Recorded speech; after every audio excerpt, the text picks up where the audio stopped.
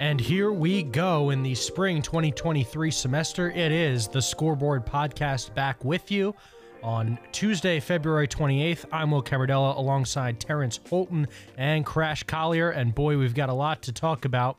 We're going to lead today with the USC men's basketball team. And I'll tell you what, guys, you got to give this team a lot of credit. A couple weeks ago, they lose on the road to a god-awful Oregon State team. Looks like they're out of the tournament. This team's dead and buried. They have won 4 games in a row. They have worked themselves back into a tournament spot. If you trust the Joe Lunardi bracketology that he puts out, he had him today outside even the first 4 as a 10 seed. What a weekend for USC. Yeah, agreed. I think you definitely saw the Trojans come out really determined to, get a couple key quad 1 wins and really try to put themselves back into the playoff picture ahead of the Pac-12 tournament next week in Vegas, and also ahead of 2 crucial matchups against Arizona on Thursday night, and then to close out the regular season against Arizona State on Saturday. Yeah, I mean, what really stood out to me was how when they beat Colorado, it knocked Colorado from quad 1 to quad 2. That's how badly they beat them in a 19-point win. And they're 8-1 at full strength. I mean, they're rolling at the right time. Yeah, I mean, you just take a look. That Colorado game in particular, for me, was so impressive because USC has really had trouble winning there in years past. They're under 500 all time at the CU Events Center in Boulder. Obviously, Colorado's had some good teams in the past, but particularly that altitude really gets to you. But they just left no doubt. 84-65.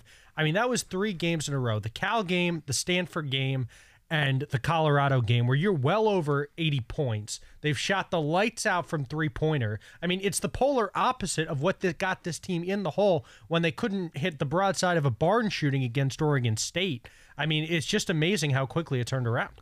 I think you definitely got to factor in how Joshua Morgan's back and his presence on the court has been crucial for the Trojans, and just also, especially as Vincent Iwuchukwu has also gotten healthy, between the two of them, they've really created a big dominating presence in the paint that's also definitely contributed big time to the Trojans' last 4 wins. Yeah, I mean, I 100% agree with Crash. I really didn't realize how important Joshua Morgan was to the team until he was out. I mean, I'm a big fan of Vince. He played very all right, and I thought Joshua Morgan being out, maybe he would step up a bit, and I thought he played well.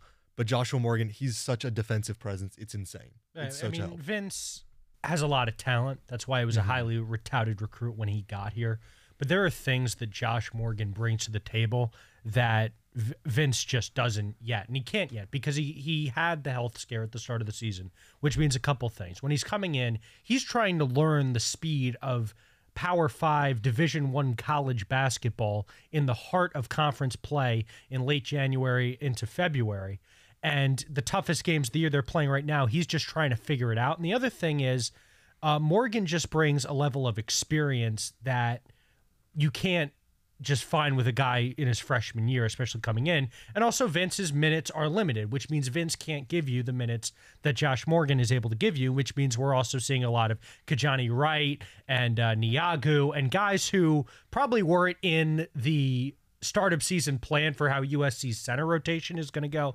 So getting him back has really been a godsend. They haven't lost since he's come back from injury, as well as Reese Dixon Waters. He has been incredible since they've come back shooting the basketball. Yeah, definitely so. I think, you can't take away how important Reese is off the bench, coming in as soon as one guy starts to get tired, and then really just, also playing pretty steady for the most part throughout the season. He had 15 points in the Colorado game. He had 9 points in the Utah game. He's shooting effectively from 3-point range. He just gives them an added bench scoring has been a problem for them this year. He just gives them that added element when the starters come out.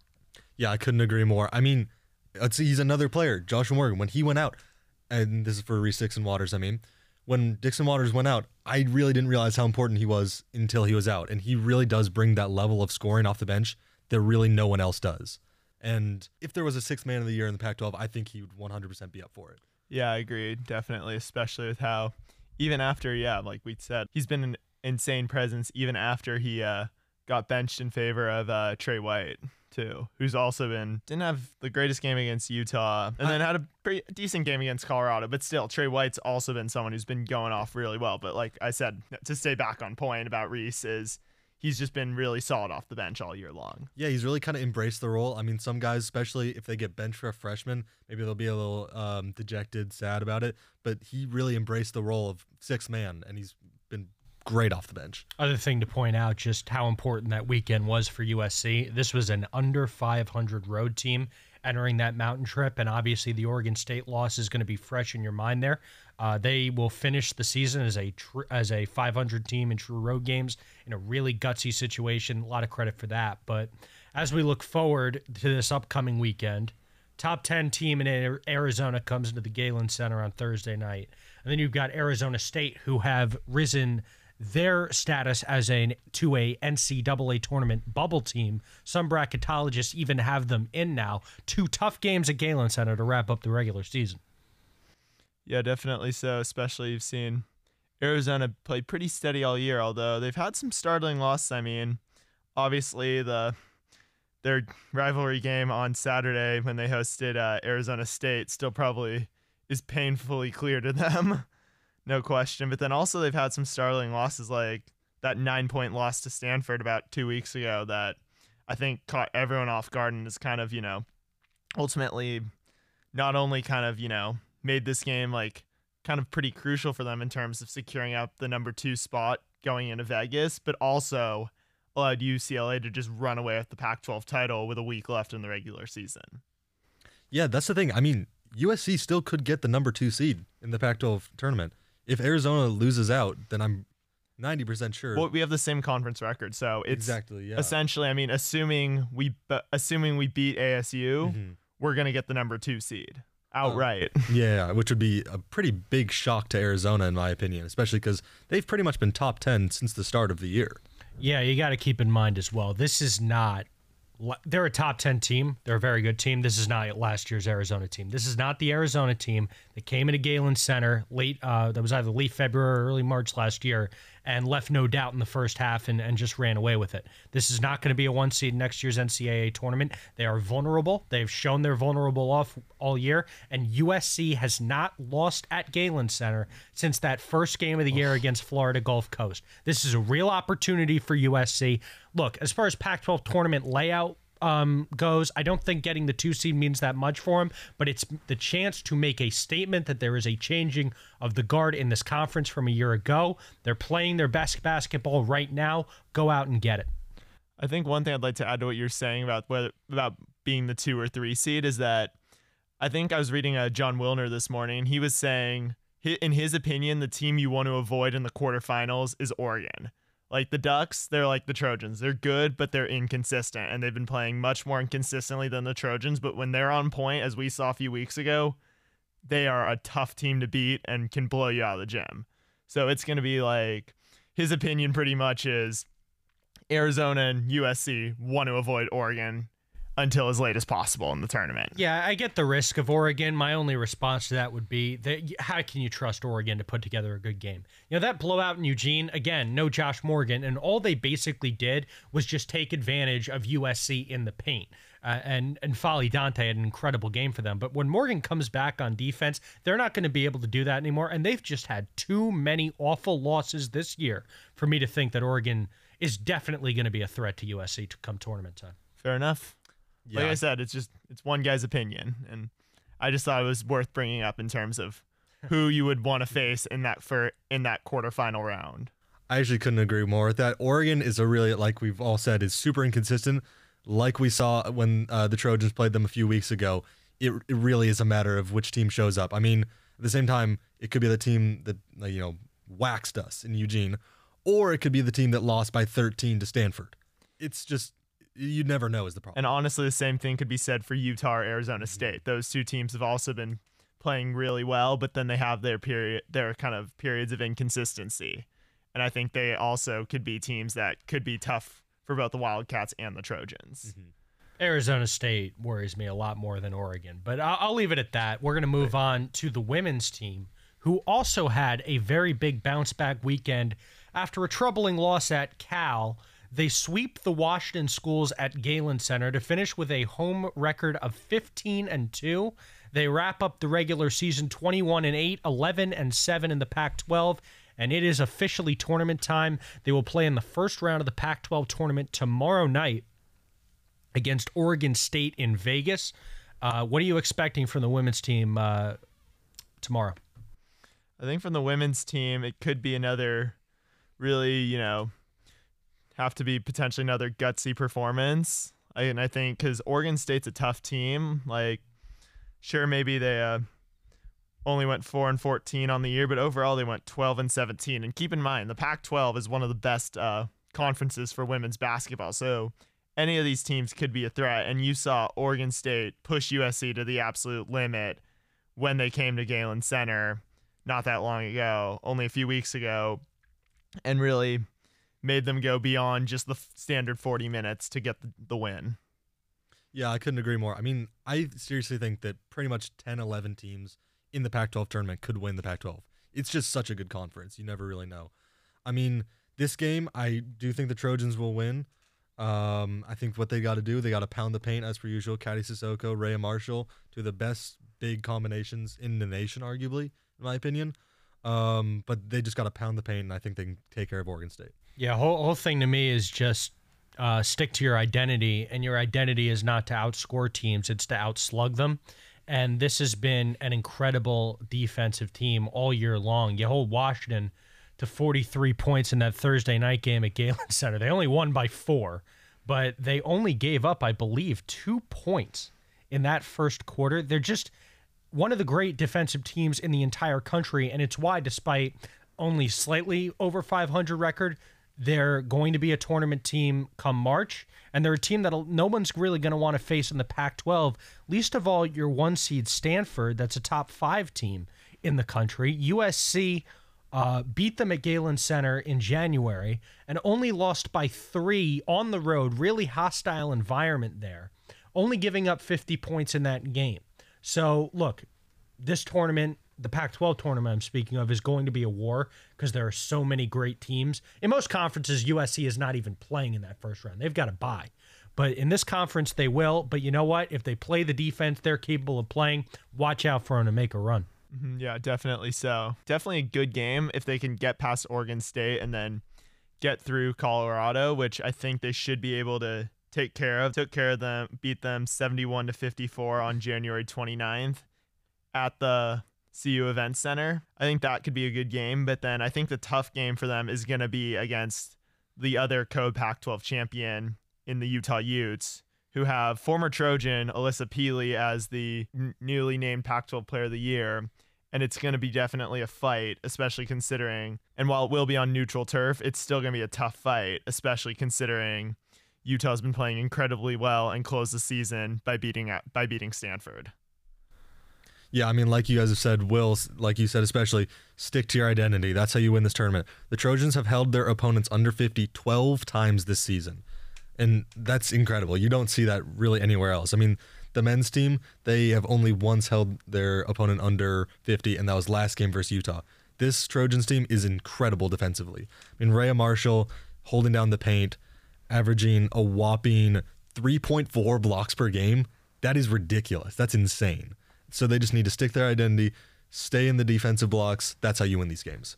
The other thing you're hoping for is that they're a little more battle-tested now after 2 very tough losses to 3 at Stanford, and then in overtime by 3 at Cal. They missed game-winning or game-tying shots at the buzzer in both those games. Now they come back to Galen Center and win a game over Washington by 4 points, where no one's really scoring. Win a game in double overtime against Washington State. What you hope you get from that is these tournament games are going to be the most high intensity, high octane, high emotion games they will have played all season. And USC is not really a team used to playing that games historically with the program in recent years. So the hope is that those late season wins, gutting those out and learning your lesson from a tough road trip, are going to prepare you for tournament games in the Pac-12 and eventually in the NCAA tournament. Definitely so. And I think they also learned their lesson midway through that Washington State game, where they were down, what was it, 32-16, I think? Yeah, they were down 32-16 and completely just rallied to get the win in double overtime. And I think it even just came in the locker room between the second and third quarter that they really just started to realize that they just had to, pull it together. And I think that was a really good test of how they just have to, always fight and just not give up ever. And they really showed that. And I think that hopefully should carry over into Vegas tomorrow night. Mm-hmm. I mean, like you said, I keep piggybacking off you, but emotions are going to be high. For Oregon State, they need to win and they're in. The Trojans, pretty safe team, should be in the NCAA tournament. For Oregon State, they need to win or else their season's over. So they're going to be they're going to be trying the hardest. Not that teams are never trying the hardest, but they will be trying the hardest they have the entire season to win this game because they need to win out to make the NCAA tournament. That's just all it is. The Trojans, they just need to stay calm. Yeah, I mean, it's a different gear, and it's going to be do or die for them. This is what it's all about, and I know we're all looking forward to watching it. We're going to move over to some of the spring sports now. Baseball, the baseball team, promising start to a season. They sweep Marist at home, but then they lose 3 in a row. They go to Auburn. That series was rescheduled because of all the torrential rain we got in Los Angeles over the weekend. They weren't technically swept, but they didn't win a game either. They lose 5-3 on Friday, 12-6 on Saturday, and then a 12-12 draw on Sunday. They called the game early because USC had to come back to LA. They were supposed to play tonight, but that game got rained out. But obviously a frustrating series at Auburn. You're just going to see a lot of just, I think, growing pains and just learning for this squad that's been, in a lot of ways, like, there are a lot of new faces here. New head coach in Andy Stankiewicz, and then also new coaches in Travis Jewett, Seth Etherton, and Andy Jenkins. So very overhauled after the Trojans fired Jason Gill last year. And naturally, there was a lot of, changes. A lot of key players left last year. But then also they got a lot of promising guys come in. So I think it's like you saw them beat the Marist team that they were supposed to win. They're supposed to sweep them. But then you saw them go toe-to-toe with UCI in a game they could have won. But then also you just saw like the frustration kind of really break out a little bit against Auburn because it's like, as I said, it's a really new team, and they're still kind of trying to establish themselves and try to, really bring back the tradition that is USC baseball. Yeah, I mean, this team, they're going to have to play a chip. They're going to be playing with a chip on their shoulder. Picked to finish 10th in the Pac-12 preseason poll. New team, new coach, a lot of young guys.